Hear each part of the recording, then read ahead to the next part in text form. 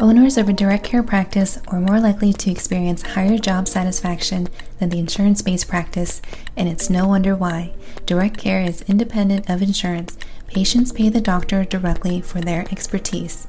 The doctor gets full autonomy in how they care for patients and how they get paid. We've chosen this path for the love of medicine. This is the direct care way. By listening to this podcast, you may even start to believe that you too can have a successful direct care practice. Come listen with an open mind as I share my personal journey on how I pivoted from an insurance-based practice to direct care right in the middle of the pandemic and the valuable lessons along the way. This podcast may be the very thing you need to revitalize your medical practice. I'm your host, owner of a direct care podiatry practice, Dr. T. Wynn. I wasn't sure if talking about how to hire a virtual assistant would be better done in a podcast episode or on paper, but I figured it's fastest to deliver through an episode so that you can at least hear it once, and then you can decide what parts you find are most essential and then revisit it and take your notes. Because after all, when you take your notes, then it becomes a little bit more secured into your mind. So how do you find a virtual assistant? There's a lot of businesses out there that offers this service, and so I don't have any one in particular that I think is a favorite. I often believe that hiring, whether it's somebody in-house or somebody virtually, it requires a process to kind of eliminate ones who do not fit your practice and then select for those who are really ideal.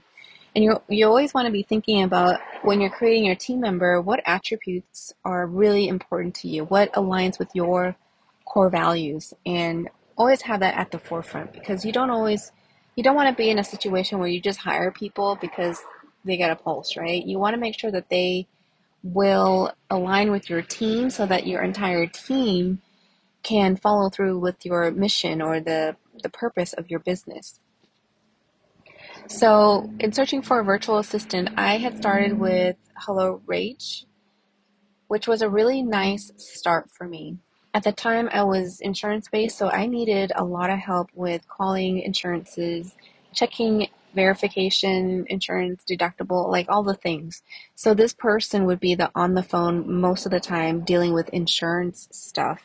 And then secondary would be to answer the overflow phone calls, because I did also have in-house staff for that.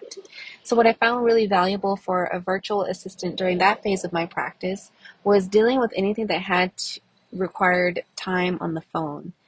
So scheduling appointments and insurance calls predominantly. That worked out a lot for me. It took off a lot of workload for my in-house staff, and it was really valuable. What I did with that virtual assistant was create kind of like a mini manual that would tell them how to do things. So if they were assigned how to do an insurance verification form, I would create that document. They would have to ask the representative if these codes is going to be covered, because as a specialist, a lot of the stuff that I do isn't necessarily covered by insurance. So we wanted to verify, were orthotics covered, were night splints covered, steroid injections, if they have bilateral issues, could they have both done at the same day, or was it one or the other? So all that would be put into this form, and it's usually the top 5 most common things that I do. It's not everything. So if it's a new patient, then I would know right away if the patient would qualify for custom orthotics, for example. And then as the patient needed more things, then we would deal with it as it would go, because I didn't want the VA to be on the phone for eternity to know all of the codes. So that's how I started them. Now, how did I select for the right candidate as a virtual assistant? I think it's important to know right off the bat that you might have to go through a series of people.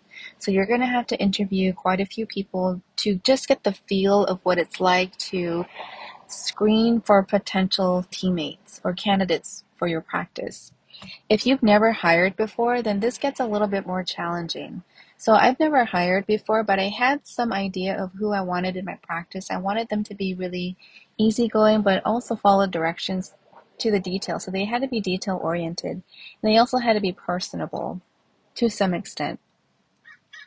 And so I think oftentimes we trap ourselves into believing that we just need to do like a couple of interviews and pick one and call it good. But sometimes to find a really good candidate may take 10 to 20 plus interviews to really get the feel of what you're even looking for. And in the beginning, if you don't even know what you're looking for, then this is where you get to troubleshoot and try to figure out what's going to work, what's not going to work. And then you start learning how to read people. You start developing this intuition about how you feel about them. Are they a good match and so on. So just keep in mind, it's going to take some time to find the right fit, and don't expect the right fit to happen in the first couple of people you employ or you contract with. So put that aside, knowing who to screen for. I looked for things that were important to me. So I needed to make sure that their accent did not get in the way with the information they needed to tell patients. And I did have instances where the person's accent was too thick. My patients were frustrated that they couldn't get their questions answered. And so that was step one, making sure that I conducted an interview by Zoom so that I can hear how they speak, what their tone was, and just how they answered, very basic questions. So that's how I screened for the candidate. Number two, I did look at their background because what's really great about HelloRage is that they do like these little small clip interviews where they interview themselves and they say who they are and what they do, and they kind of sell themselves with the video interview. It's a recording that you can watch, and that gave me a glimpse of who they were rather than just on paper. I could see them in real time or in recorded time how they came off. So that was really nice to be able to go through that. And then I would go through the fine details of their resume as to what their prior experiences were. It wasn't very important to me that they had prior medical experience. I mean, it was very helpful because there are just some minor details that, could be saved if they knew or had some healthcare background. But what I was really looking for was somebody who was just good at problem solving, and they had like the people skill to be on the phone and help other people. Like, were they helpers? Were they helpful? Or could they be trained to be more helpful? Because when patients interact with the person on the phone, I'm hoping that they have a great experience. Even if the person couldn't answer their question, at least they left at ease, rather than more agitated. So that was kind of the quality I was looking for. And the experience, that can be taught. Sometimes personalities, you can't teach personality, but experiences you can. So yeah, it is helpful, but it wasn't a deal breaker for me.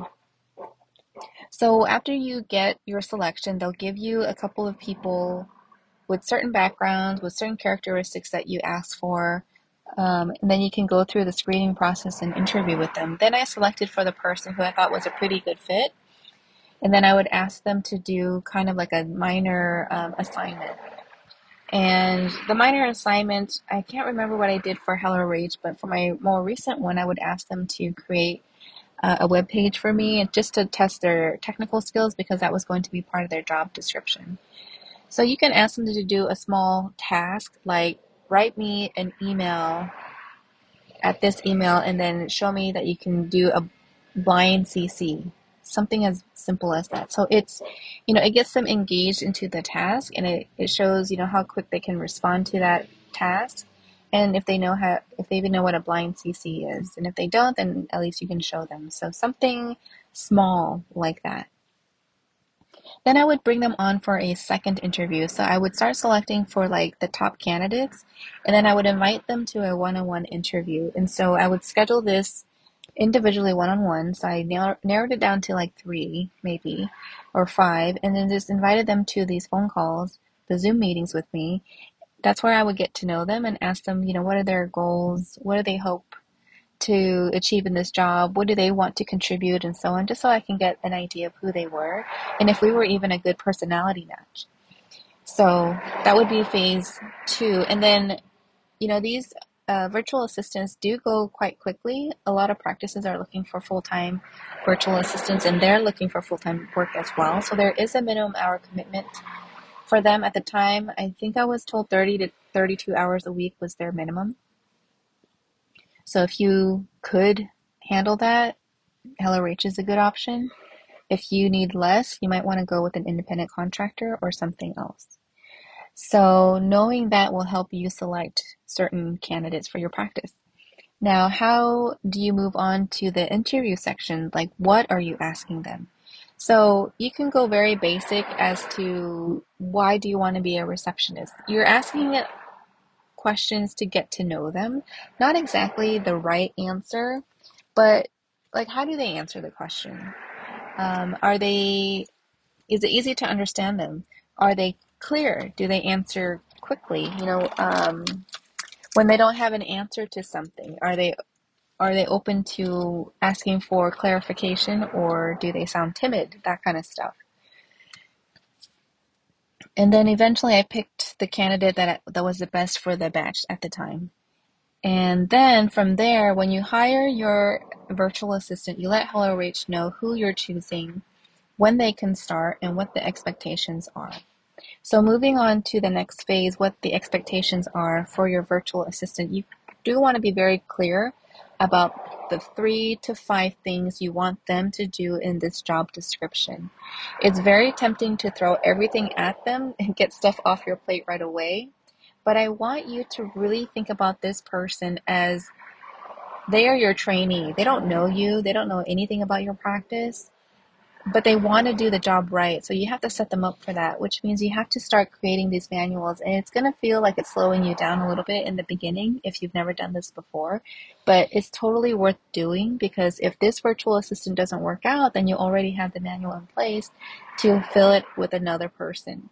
So this manual would look like the most frequently asked questions, and then how you want them to answer it. So if they're going to be answering your phone, so the top 3 things you're going to have them do is answer the phone, book appointments, call insurance, for example. Then your manual will include those things, and it needs to be very clear. So let's say you want them to answer your phone. In that manual, you are going to write out exactly what you want them to say when they answer the phone. Are they saying, "Welcome to so-and-so's office, how can I help you?" Or some variation of that? It's your tone, you can decide. And make sure you practice with them live so that they understand what they're saying. And then the next section may be how to get insurance verification information. And it would go through, like, think about putting together Lego set. There are step-by-step instructions. This is what you want to create for them. So in the insurance verification form, it would start with number 1, call this number. Number 2, get the representative's ID so it's traceable. And then number 3, fill out this form, sign your name and date. So that would be the next section. And then the third section of the manual would be expectations. Like, if you need time off, how do you request it? How soon in advance is that going to be requested? What are the work hours? What is the general expectations of them, how they show up to work? So even though they work from home, some people think that this is an opportunity for them to be really laxed and to have a noisy background and to think nothing of it. But you need to be very clear about it.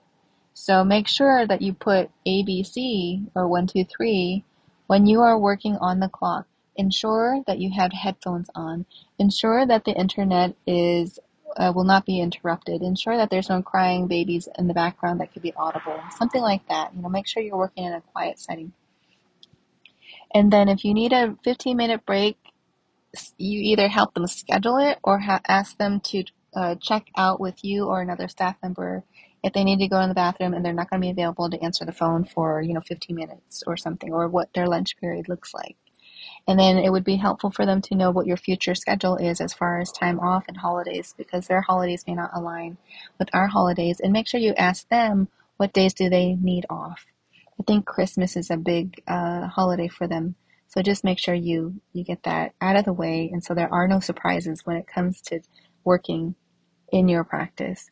So I know that was kind of a quickie, but that gives you insight as to the process of hiring a virtual assistant, how to screen and interview them, what questions to ask, and then creating them a manual so that they're set up to function in your practice at a high level. And then periodically check in with them, have weekly meetings with them to make them feel included in your practice and give them purpose in showing up as a professional and they're part of your team. So I hope that that was helpful. I know there's a lot of background noise. I'm sitting here waiting for my daughter in her jiu-jitsu class, and I'm just, sitting right by traffic, but the question came up. I thought it'd be faster just to give this recording so that you can now have it and refer back to it as needed. That's all I have for today. I'll catch you next time. Take care. Thank you so much for being here with me. If you enjoyed this episode and want to hear more, please like, share, and subscribe so more people like you can have access to another way of practicing medicine, the Direct Care way. Let's connect. Find my info in the show notes and send me your questions. It might be the topic for future episodes. And lastly, if you remember nothing else, remember this: be the energy you want to attract. See you next time.